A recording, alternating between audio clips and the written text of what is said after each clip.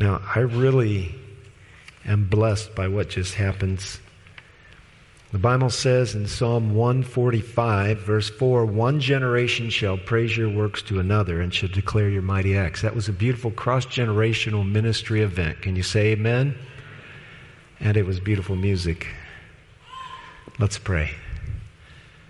Lord, we've gathered in your house, seeking the blessing of your presence, willing, Lord, to be taught, willing to change, but not powerful. Only, Lord, as your Spirit fills us and our lives are surrendered to you. So I'm praying, Lord, may this be a divine encounter. Guide now in the speaking, the listening, and the decision-making. May your Spirit be here to anoint my lips, my tongue. Hold me back from saying anything I shouldn't. Give me a holy boldness to say what I should. And may souls be set free from wrong thinking and wrongdoing. May your name be honored and glorified by such worship. And now, Lord, we humble ourselves before you, knowing you've said, where we gather in your name, you will be there. So banish the evil angels now. Speak to our hearts, and may your Spirit reign here. In Jesus' name, amen.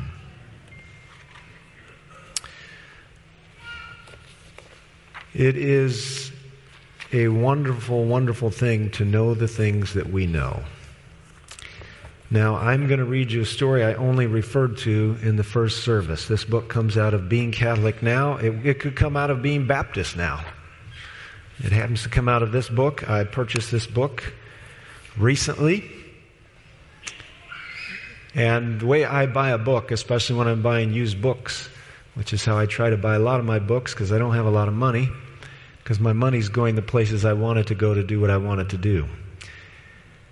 Especially advance God's cause and especially disciple my young people through Christian education. I picked this book up when I decide on a used book because there's lots of books. The Bible says you could multiply books to no end, and my wife would give a hearty amen to that. But I was reading in the Psalms recently that God trained David's hands and fingers for war. Well, I don't hold a sword like he used to. I sit at a typewriter. These are part of my swords. Now, I want to read this paragraph to you, and I want you to get a sense of how it makes you feel. Now, this is written by a famous movie director, no longer practicing the Catholic faith, and this is part of the reason why. But as I said, this could have been called Being Baptist Now or Being Methodist Now, because they all believe the same thing on this doctrine. But we don't. I remember a nun in front of the classroom striking a match and putting the match to her finger. We were all dumbstruck. We were 6 or 7 at the time, and she said, "My finger is like your soul, and the flame is the flames of hell, and that is how your soul burns for all time." They say to know him is to love him, but it doesn't sound like it to me. Now, as a Seventh-day Adventist denomination, we have been called to a proclamation completely different. We have been called to an announcement that the real good news is not get out of the eternal burning hell for free, but it's get to be with God forever. Those messages are as far apart as the north is from the south. And this morning here, I make no embarrassing remarks or apologies for the series I'm in, including this one, which is called The Renaissance of Seventh-day Adventism. Today's message is Get Out the Magnifying Glass. Last week's was Make Up Your Mind. Friends, this church brings God no honor and no glory when it lacks the vitalizing power in 3 areas. So I'm going to tell you, there's 3 things I'm after today. I'm after the conversion of your pocketbook, your date book, and your Facebook. Now, if someone from off the street could look at your ledger. Now, I know a lot of you don't do things with checkbooks anymore. It's all on your phone. But if they could spin through, if they could swipe through your checking account, if they were a trustworthy person, would your checking account say, Jesus is Lord? I want you to think about this for a minute.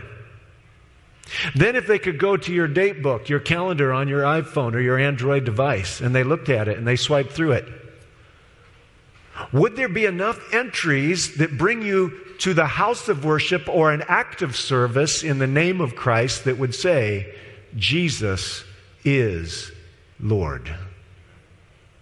And then, if they were to measure the bonds of affection and brotherhood and sisterhood that you share with each other, would they say, Jesus is Lord? Now, I suspect there's quite a few people listening to me here today. And by the way, I am going to make an appeal at the end of the message. Nobody's going to have to get out of their seat. I'm going to do worse to you than that. I'm going to hand you a card, and this card is going to be yours. You can do with it as you will, of course, but ideally it's on stock heavy enough to keep for a while, and you're going to be able to stick it in your Bible where you're going to look at it, and the only eyes that need to set it on are yours and God's. But if somebody else's eyes see it, as long as it's not in something that belongs to you, they won't even know it's yours because you don't even put your name on it. But this is how it works anyway. So we're back at last week's sermon, this divine intimacy that Christ offers us. As I reminded you last week, the astronomers and mathematicians have determined that there are more stars in the universe than there are sands, grains of sand on the seashore. The Bible tells us in Isaiah chapter 40 that God calls them out by name. To whom then will you liken me? Or to whom shall I be equal, says the Holy One. Lift up your eyes, look to the heavens. Who created all of these things? Who calls them out one by one? And in Psalm 147:4 it says, He determines the number of the stars and He gives to all of them their names. So when Ellen White could write in Counsels to Teachers about our little atom of earth, she had no clue how prophetic as a prophet she was being. Because this little planet tucked away in this little galaxy is like a grain. And do you think God could notice you were here? And beyond that, notice the hairs on your head hem you out, according to Psalm 139, before and after. If you were to try to hide in the darkness, He's there, Psalm 139. This God who says sparrows don't fall to the ground without me noticing. This God who says, I know every word before it's on your lips. Is it possible that this call to divine intimacy has been ignored by Adventists, and thus we see the diseased condition of so many of our schools, churches, and families? Oh, it's time for a renaissance, all right. And you know, the good news is it's not that complex to achieve.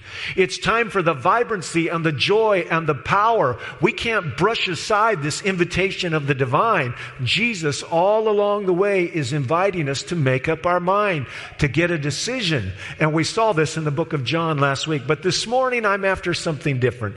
I'm after focus. Because you know what? I know that life is a battle and a march. And that means if it's a battle and a march, that means there's purpose to my person and I'm in a war. Now, the worst thing that could happen to me, have you ever had this moment? I grew up just a little too early. There were no super soakers when I was a kid. But we did have these little cheap squirt guns. And oh, how I loved to get up close to somebody when I was in a squirt gun fight and just unload on them. And the worst thing that could happen is when it just went, you couldn't hear it. It was sucking air. You were gone. No more ammo. My kids had super soakers, though. Simple fun. You pump those things up. You blast away. But you know what? Unless they're not hooked to the hose and eventually you run out of water. But you know what? In the warfare I'm in, I don't want to run out of people. I don't want to run out of connection, and I don't want to run out of money. Because that's how I'm waging my warfare in the name of Christ on my knees with all of you. And by God's grace, God's helping us in this church. And by God's grace, He will help any church or any person who determines that they want to be engaged in this kind of warfare. But it is not for us to sort of march into church at 8:30, 10 o'clock, or 11:20 and find ourselves here only to get a little pep talk from someone in the army. The weapons of our warfare are not of the flesh, Paul would write, but they are divine and powerful for destroying strongholds. So I want three things. God wants three things: boots on the ground, ammunition in their pocket, and love in their hearts for each other. That's what I'm after. A deep bond, a prioritized calendar, and a prioritized pocketbook. And I have no doubt, since this is what a good business needs to run too, I have no doubt that I should not let the sons of this age be more shrewd than the sons of light. Can I hear an amen? So this Renaissance isn't hard. You do it today. Do it this afternoon. Is your pocketbook converted? Is your date book converted? Or is this your only appointment here this week? Oh, I talk about this a lot. I will not stop talking about it. Because there will be no Renaissance without a gathering. When we look at the story in the book of Acts, they were all in one accord, in one place. Acts chapter 2 says, and in that moment the Holy Spirit came down. They were told to seek for the power. They were told to seek for it together. And when they did, they got it. And nothing's different today than it was 2,000 years ago. There is still a divine promise to gathering. Jesus doesn't say the promise. He does listen to us, but he makes a special promise for those who gather in his name. And shame on us if we could gather in 200 and 300 instead of 2 or 3, but we don't do it. It's a precious thing. You live in some of these countries where taking the name of Jesus might cost you your life. Getting with 2 or 3 people might be the closest thing to Christian fellowship and spiritual bonding that you're going to get. And it means something, and it's done. You get to these places where we can all do what we want, and life's about spiritual customer service. We don't treat each other as family. We relate to the church as a business. I'll take this, I won't take that. This serves me, this doesn't. And pretty soon we've got no power. The power is in other places where it's wanted and it's needed. It can be here. Pocketbook, date book, Facebook. I'm looking for God to touch the hearts of all Seventh-day Adventists, especially starting here at Village. And they say, I am but a steward. This money is not mine. What we used to sing is, we give thee but thine own, whatever the gift may be. We are still singing praise the Lord, and yes, praise God indeed that we can bring offerings. But our pocketbooks are not to advance multiple homes and unnecessary expenditures.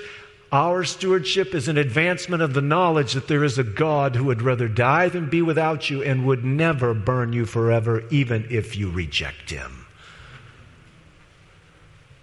What are we doing with that stewardship? I'm looking for a conversion of the date book. If you want to see me, if you talk to me on Sabbath morning, I tell everybody the same thing. Call the secretary and get an appointment. Why? Because 2 things. Number 1, I'm getting older and I'll forget you talk to me. Sorry. And number 2, if I want it to happen, it gets written down.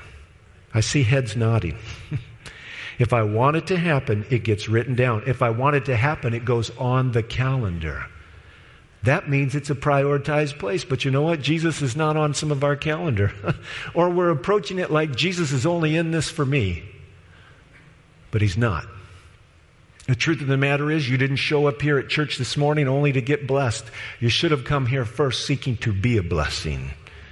God calls us through the prophet Ellen White to come into these gatherings to minister to each other, to be a missionary to each other. Nobody walks through this door only for themselves. We gather in the name of Christ. And by the way, we have some guests with us. It's really a beautiful thing. I love my church family. And today, we have a number of our Pathfinders from Naples, Florida, the Sunseekers, and they're worshiping here with us. And you know, there's 50 people in the drum corps coming up at Oshkosh. Now imagine 50. There's going to be 40,000, 45,000 people there. And so they have 45,000 people to pick from. They need 50 for the drum corps. This one club has provided 10% of the drum corps all by itself. You go, Sunseekers. You be people of discipline. You commit yourself to those extracurriculars in the name of Jesus. And remember what the Bible says. See a man who excels in his work, he shall stand before kings. God bless you. And by the way, I should also add that I'll tell a little bit more about this a few minutes later, but Pastor Page and our third crew are in Fargo, North Dakota this morning, worshiping with another group of people.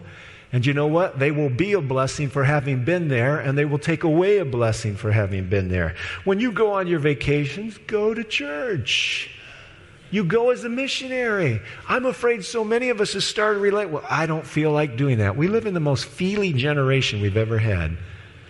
I wonder if that's why it's the most dysfunctional one we've ever had. I'm appealing to you. Make it a priority. When we were in Yellowstone, I don't know if they still do this, but in the recreation hall there at Old Faithful, they have church. Ask me how I know. I've been there several times. My favorite national park. And you know, I had one of the best potlucks I've ever had out in the parking lot of Old Faithful after church. Most of my kids are here today. You remember that? But it takes work to invest in people. Take your Bibles and open up to the book of Acts chapter 20. Acts chapter 20. What I want to know is, are you connected like this? I'm approaching this message different than I did the first. Acts chapter 20.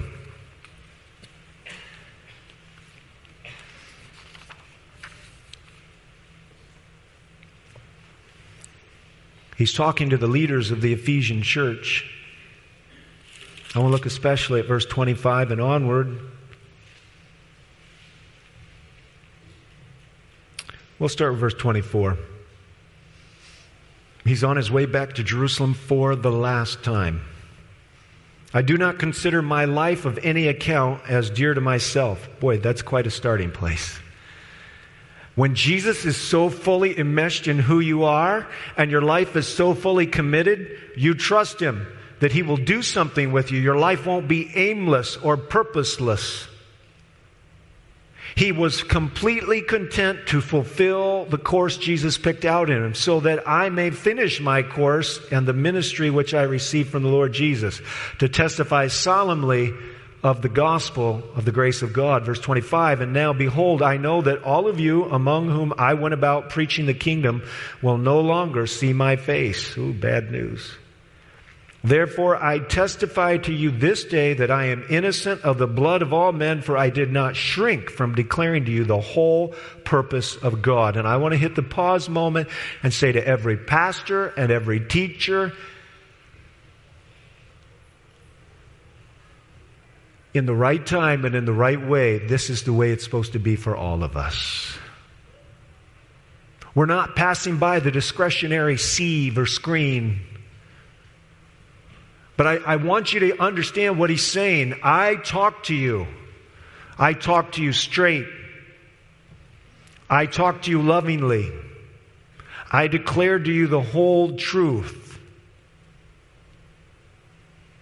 He admonished them. Go over to verse 35. In everything I showed you that by working hard in this manner you must help the weak. Remember the words of the Lord Jesus Himself. He said it's more blessed to give than to receive. And when He had sent these things, He knelt down and He prayed with them all, and they began to weep aloud. Now, Paul did spend 3 years with this church. That's all. Little intermittent stops like this one. But this isn't the only place where the tears are flowing and the hearts are breaking. Go to chapter 21. Chapter 21, verse 5. He's in Tyre. It says, when their days there were ended, he stayed there 7 days. He left and he started on his journey, while they all, with wives and children, escorted us until we were out of the city. And after kneeling down on the beach and praying, we said farewell to one another. Skip down to verses 12 to 14. When we had heard this, now they're in a different place. They're dealing with the Caesareans. He's moved on from Tyre. When they had heard this, in other words, the prophecy of Agabus, that Paul was going to be bound, we, as well as the local residents, began begging him not to go up to Jerusalem. Then Paul answered, what are you doing? Weeping and breaking my heart. For I'm ready not only to be bound, but even to die at Jerusalem for the name of the Lord Jesus. And since he would not be persuaded, we fell silent, remarking, the will of the Lord be done. Why am I reading these scriptures to you? Paul didn't spend a lot of time at Caesarea, and he didn't spend a lot of time at Tyre. He was the longest of all of his ministries in Ephesus. His next longest place was Corinth. What I want you to see is how bonded these people are. They have gone deep with Jesus. Short amounts of time have rendered deep attachments. Their hearts are open to love.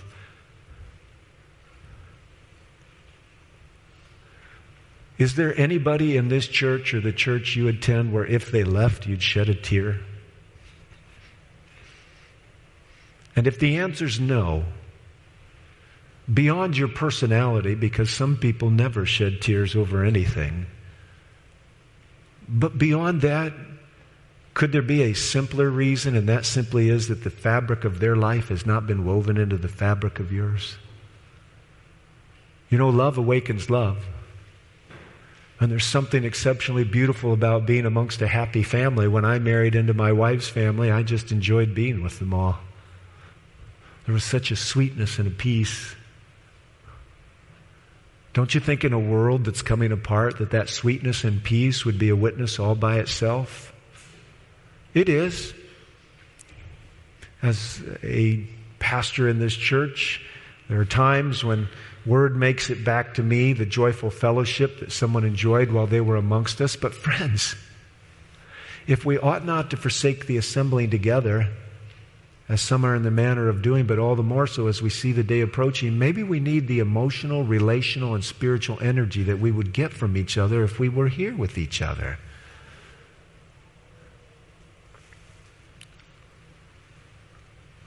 Now, I don't want to talk to the Teflon congregation. And I'm a mechanical person.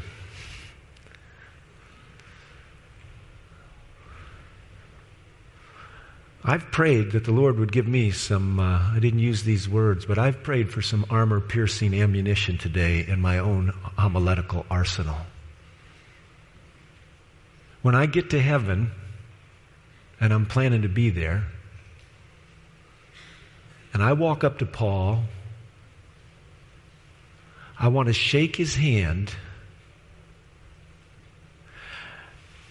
and look him in the eye and be of the order of fidelity that marked his life.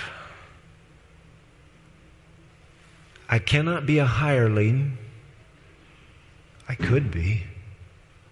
But if I want to admonish like he admonished and declare to you the whole truth so that I could say when somebody says to me, what about so-and-so? Lord, their blood is not on my hands. I declare to them the whole truth.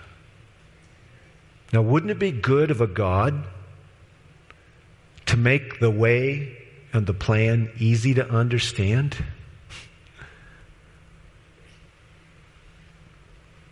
120 people in an upper room are 120 blessed people upon whom special power was given. What would you give to have God place his imprimatur of acceptance on you through the knowledge that the Holy Spirit had been poured out into your heart? You were there, you felt the room shake, you heard the wind, at least the sound, you saw the flame. What would it be? Of course, some of you may not have the spiritual doubts I have about myself sometimes, like, Lord, how could you use me? How could you save me? But I suspect you all do. But you know, I'm afraid of a different kind of complacency. It's the one that somehow thinks God's a big grandpa up in heaven and he just doesn't have it in to really allow me to face myself at the end. There is a judgment.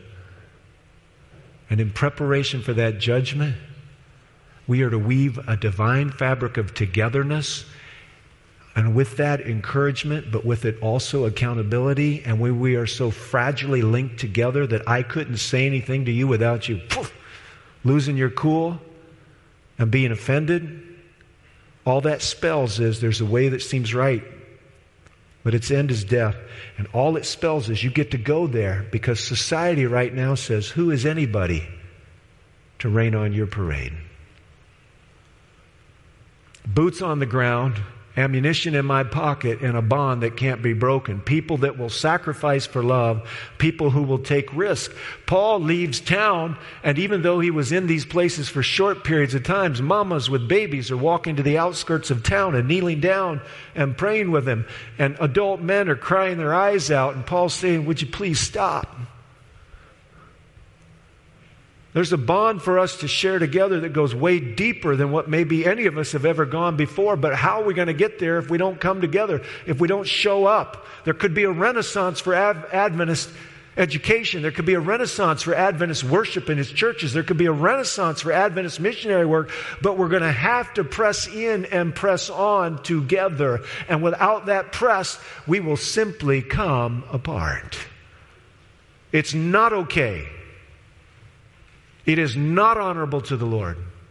Our pocketbooks need to be converted. Our calendars need to be converted. And we need to spend less time seeing what the people 1,000 miles away are doing and start finding out a whole lot more about the people who live in Berrien County are doing, that walk through these doors weekly and hopefully more than once.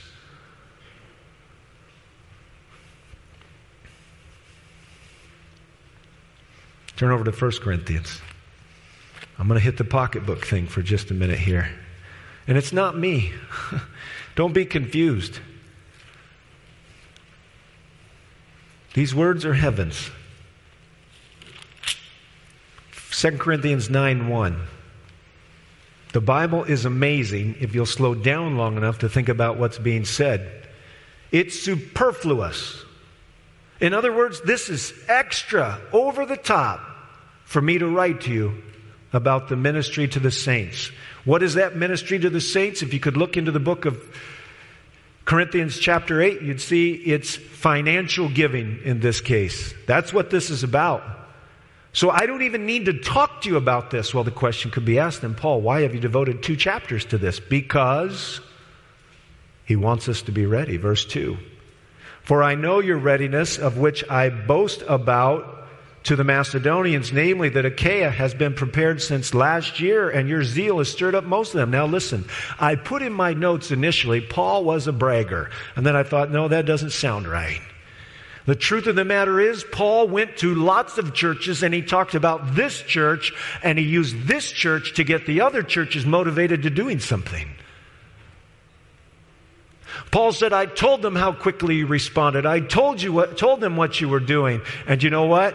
That's what God wants to do through your church. I know this morning that's what God wants to do through this church. And I want to assure you, friends, God is doing that through this church. But it doesn't mean I don't need to do what Paul's doing. It's interesting what Paul's doing. He's saying, I don't need to write to you. I've been bragging about you everywhere, but I'm going to talk to you about it anyway. Verse 3, but I have sent the brethren. Not only does Paul not need to talk to them about it, he's arranged a plan. And he's sending some of his co-workers in ahead of even him getting there, so that all the momentum for this offering that needs to be collected is underway. So that my boasting about you may not be made empty in this case, so that, as I was saying, you may be prepared. Otherwise, if any of the Macedonians come with me and find you unprepared, we, not to speak of you, would be put to shame by this confidence. Wouldn't that be embarrassing? I run around the North American division telling them how generous the village church is and how they're collecting money for Poplar, for a church out there. But I haven't been back for a while, and I'm not sure how you're doing. But I do know if I show up with a bunch of other people from Wisconsin Conference and the Montana Conference and the Arkansas, Louisiana Conference, and you haven't collected much, it's going to look like I was just a bag of air. Paul says, I'm sending them in advance to make sure what you seemed like you wanted to do and what you said you wanted to do, you were going to do. In other words, Paul's leaving nothing to chance, and neither am I. So I thought it necessary, verse 5, to urge the brethren that they would go on ahead to you and arrange beforehand. He's a wise planner, a wise administrator.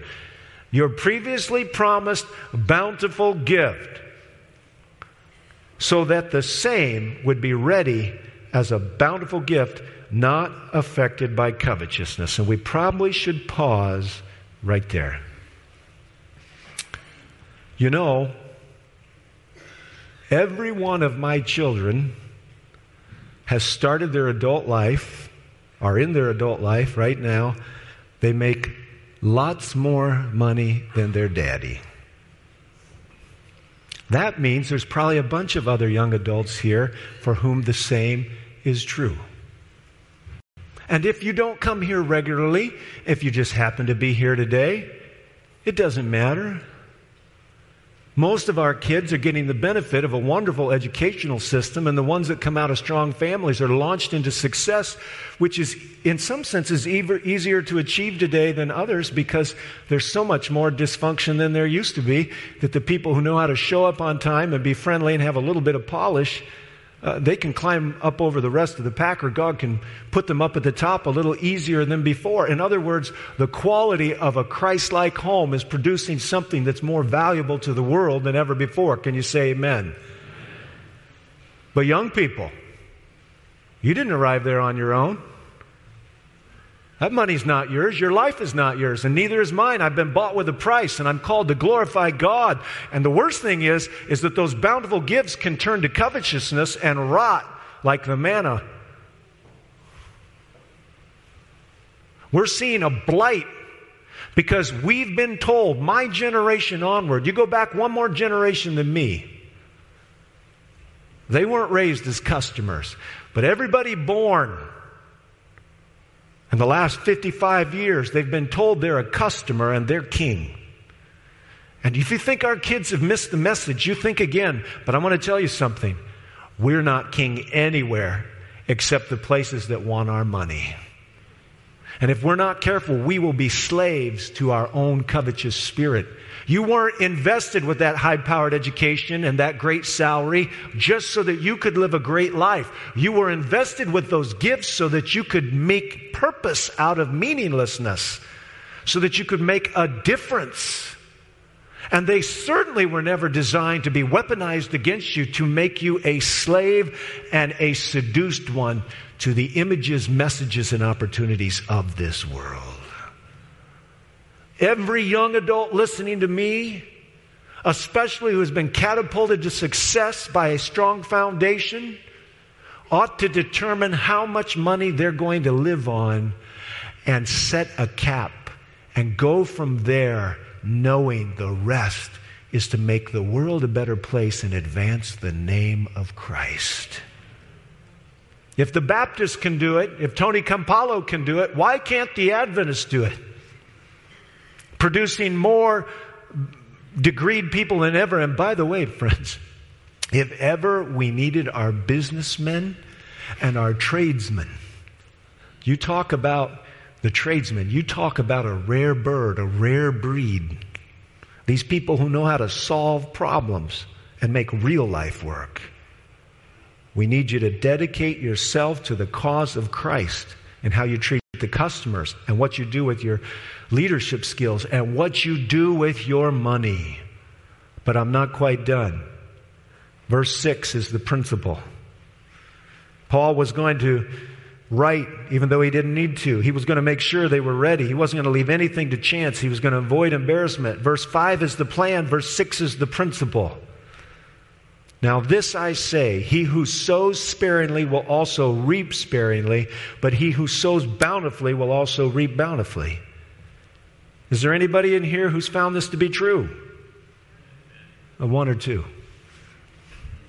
Is there anybody in here who's found this to be true? I wonder how much more we should cast our bread beside the waters as we see the waters running polluted. There's a principle. Sow a little, get a little. Sow a lot, receive a lot. But you know what? It's all for a purpose. Verse 7. Make up your mind.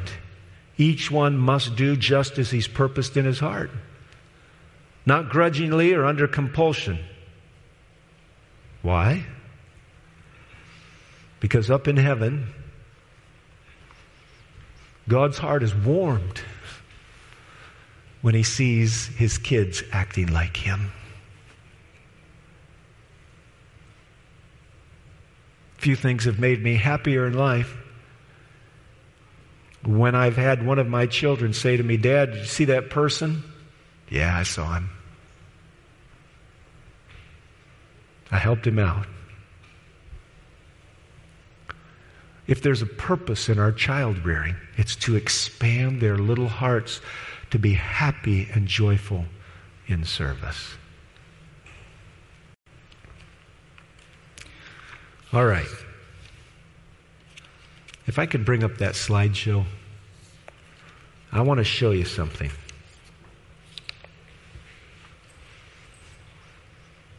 Now, before I do, I'm going to tell you that my wife and I, once we heard that Julie was going to Palau, somebody said to us, you ought to go see her while she's there.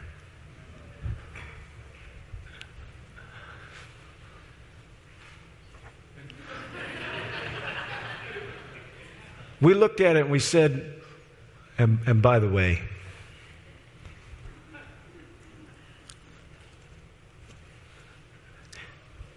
the first service didn't get this. I was at a yard sale the other day. It made me so happy. I don't know if they're here today. It made me so happy to see one of our doctors show up at that yard sale. You know what? Go to the yard sales. Get online. Bring up YouTube. Fix your own car. Try something new. You can learn anything. Make the internet work for you. The way you give is you learn to save and sacrifice doing other things. Do it. So I said to my wife, I don't think we can spend more money on a Christmas vacation to see Julie than we've spent on most of our last cars. Now, why am I telling you this? Because on the phone yesterday with one of my friends who flies all around the world, I told him my daughter was being called to go serve as a missionary in Palau. He said, you come with me to China next April and we'll go over and see her at Palau. Free gratis. What do you say to that? Yeah. Except for my wife. She's a teacher. She can't get off work. Why am I telling you?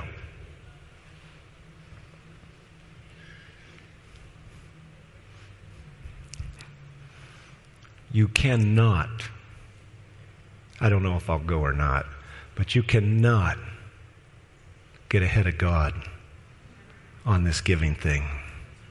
But you can fall behind. Now, before I go through this real quick, here's what I want to say to you. When I show up to do battle with my friends, my brothers and sisters, I plan to win. I didn't know this till the other day. I shouldn't be surprised. You know what next year quarter Sabbath school is on? It's on Ezra and Nehemiah. Praise God. One of my favorite books, Nehemiah. I should not have been surprised when one of you said to me, someone told them they'll never get it done. What are you talking about? This is what it looked like 3 weeks ago. 2 weeks of work got us this far. You add up the weeks. There was someone else got the foundations in, so we could add maybe a week on. Let's call it 3 weeks. We pulled the tarps off. It was nasty. We pulled the blocks out. We started setting them in place. They went faster than we thought. We put the door frames in. We sat in the shade to stay somewhat cool. My third son, who spent 3 weeks with me out there, praise the Lord, none of them paid. Go and do thou likewise. Here we are looking down, waiting for the concrete to be poured. That's what it's going in. And that's what it looked like at the end of 5 days. There's a building out of the ground. But another group showed up. Praise the Lord. And they started doing this, and the tall parts of the sanctuary. And this showed up. And this showed up. And then this went on. And pretty soon it looked like this at the end of the second week. And you know what? We had divine efficiency. And then they put the decking on and rolled out the ice and water shield. And then they put the doors and the windows in. You can't see the windows there because they've boarded them up so they don't get broken. And then you can see the windows there. They started putting the shingles on. And why do I have this on? Because every shingle is on this roof. There's a dried-in building. Can you say amen? And you know what? They pulled out of there at 4 o'clock yesterday. They're worshiping today in Fargo, North Dakota. And when they drove away, not only could you see this, But there's a building, there's a lighthouse waiting for the electricians and the plumbers and the drywallers and the tilers and the carpenters. Yes, my friends, God can move His cause forward. And I don't have time to remind you of the providential ways. There's an apartment in this building, so if Gary and Marla Marsh get to feeling better, or somebody else, they can show up. They don't have to buy a house. They don't have to rent a house. The church is really people, and our greatest need is not buildings, but it is people. But when you start forming relationships, it's nice to call them to a place where God's name is worshiped and there's joy in the hearts of the believers. This, my friends, is a focused effort, and it's a win in the name of Jesus Christ, and that's all God's people are ever do. Go from victory unto victory. Now, little object lesson.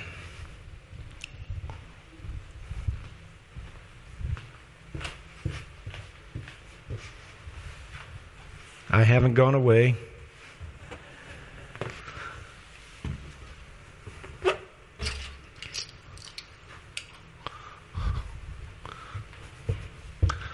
One of our astute young people during this children's story spoke exactly of this. Now, I could shine a green laser around and tell you that it's a very focused light. Green lasers are the safest lasers, and they're great for pointers. But a laser can be a very dangerous form of light because of its high intensity. Now, I thought about having somebody who trusted me hold these balloons, but then you might wonder if they popped them instead of me. So let's see if it'll work again.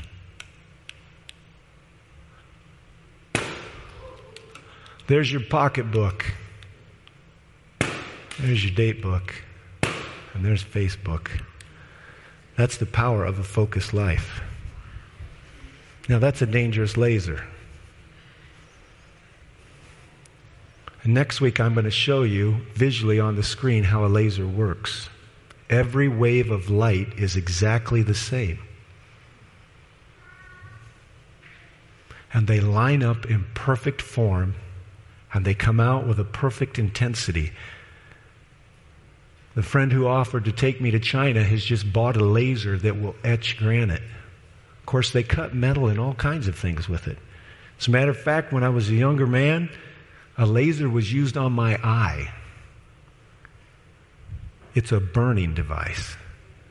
Before I came out here, I prayed as I prayed always, Lord, set me on fire and let the people watch you burn. This is God's cause. I'm not up here beating the air, as Paul would say. Deacons, I'd like my cards, please. If the deacons will hand out the cards. I'm giving you something for you to think about. I'm giving you something for you to commit to God. Jesus focuses everything until the great controversy is over on your and my salvation. Can our date book, our pocketbook, and our socializing be turned for good? Use your Facebook, but don't let it use you. Gentlemen, could I have one of those cards, please? Thank you. This card has 5 options. There's no place to put your name. There's a quote on the bottom of it. I'm going to read the quote. In the past, there have been people who, stirred by the love of Christ and the needs of the lost, have left the comforts of home and the society of friends, even that of wife and children, to go into foreign lands among idolaters and savages to proclaim the message of mercy. Many in that attempt have lost their lives, but others have been raised up to carry on the work. God is calling for men, people who are willing to leave their farms, leave their businesses, if need be, leave their families to become missionaries for Him. And the call will be answered. So what's your life about, friends? That old story that I've told at least 2 times before. The Chinese missionary who British Petroleum wanted to win over. They kept escalating the offer and finally said, here's the problem. You've got a job with a big salary that's not important. I've got a job with a small salary that's very important. How many people today are being called to move in the name of Jesus? This is your card. But before you leave this sanctuary, it might be good for you to look at it and see if God, in His divine providence, who brought you here today, and by the way, we've been praying for the ones who would come here, if hearing this message isn't in His providence and moving isn't in His providence. Number one, I will faithfully return an honest tithe. Some of you aren't doing this. You're robbing yourselves. God gave you 9/10 of it to manage. 1/10 of it, He said, just return it. Don't have to think about it. I will take care of you. If you're not faithfully returning a tithe, today's the day to say, I will be a faithful recognizer that God brought me into existence and redeemed me and placed me here to make a difference. Number two, I will give systematic offerings. This used to be called Sister Betsy in the beginning of our church's day. I'm not sure how other churches have related to it. I don't believe that it is absolutely unique to Adventism, but it might be. You know what? We are funding a village church. It is funded by the local budget. We are funding a Michigan Conference initiative. In a few weeks, there'll be a District 9 campout at Camp Au On Monday morning, I will drive up to Camp Au for ministers' meetings. That's funded by our Michigan Advance partners. John was giving an appeal for that here today. Some of you aren't doing this. It's just hit or miss, and it's maybe more miss than it is hit because you're not purposeful. I'm talking with you this morning about order in your lives. If you move on the things I'm talking about, order will come into your life. I'm calling you. God is calling you through me to be systematic in what you're doing. And of course you can't afford to do it. Of course you can't. That's how it always works. It just reminds me that at first it looks impossible, then it looks hard, and then it's done. God is faithful. Test Him and see. Now the third one is where I'm hoping a sizable number of you will be. You came into the church 20 years ago, and nothing has changed. I'm here to tell you today, we cannot be men and women of integrity and say, the world's falling apart, but I'm just doing the same old, same old. I'm assuming by the time I get to the third box, you've made a commitment to systematic offerings. For those of you who have, I'm inviting you to see what kind of improvement God have in mind. And I put down on the paper the smallest whole number, 1%. Some of you aren't doing anything systematically. Try to run a business that way. The sons of this world should not be more shrewd than the sons of light. I'm inviting you. And I'm not inviting you to go where I'm not going. 1% more. The Hebrews gave 25% of their income. You may be a long ways from that, but you can move 1% at a time. That's what I'm doing. The fourth box is probably the second most important box on the page. He will find me at His house. I had a wedding here 2 years ago. I've been invited to weddings. I was at a wedding here last Sunday, a beautiful wedding. Thank you for inviting me to participate. You know what the big deal is at a wedding? People to celebrate with you.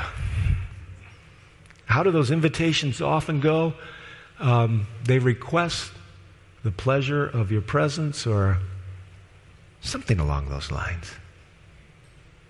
There's even a parable about nobody willing to come.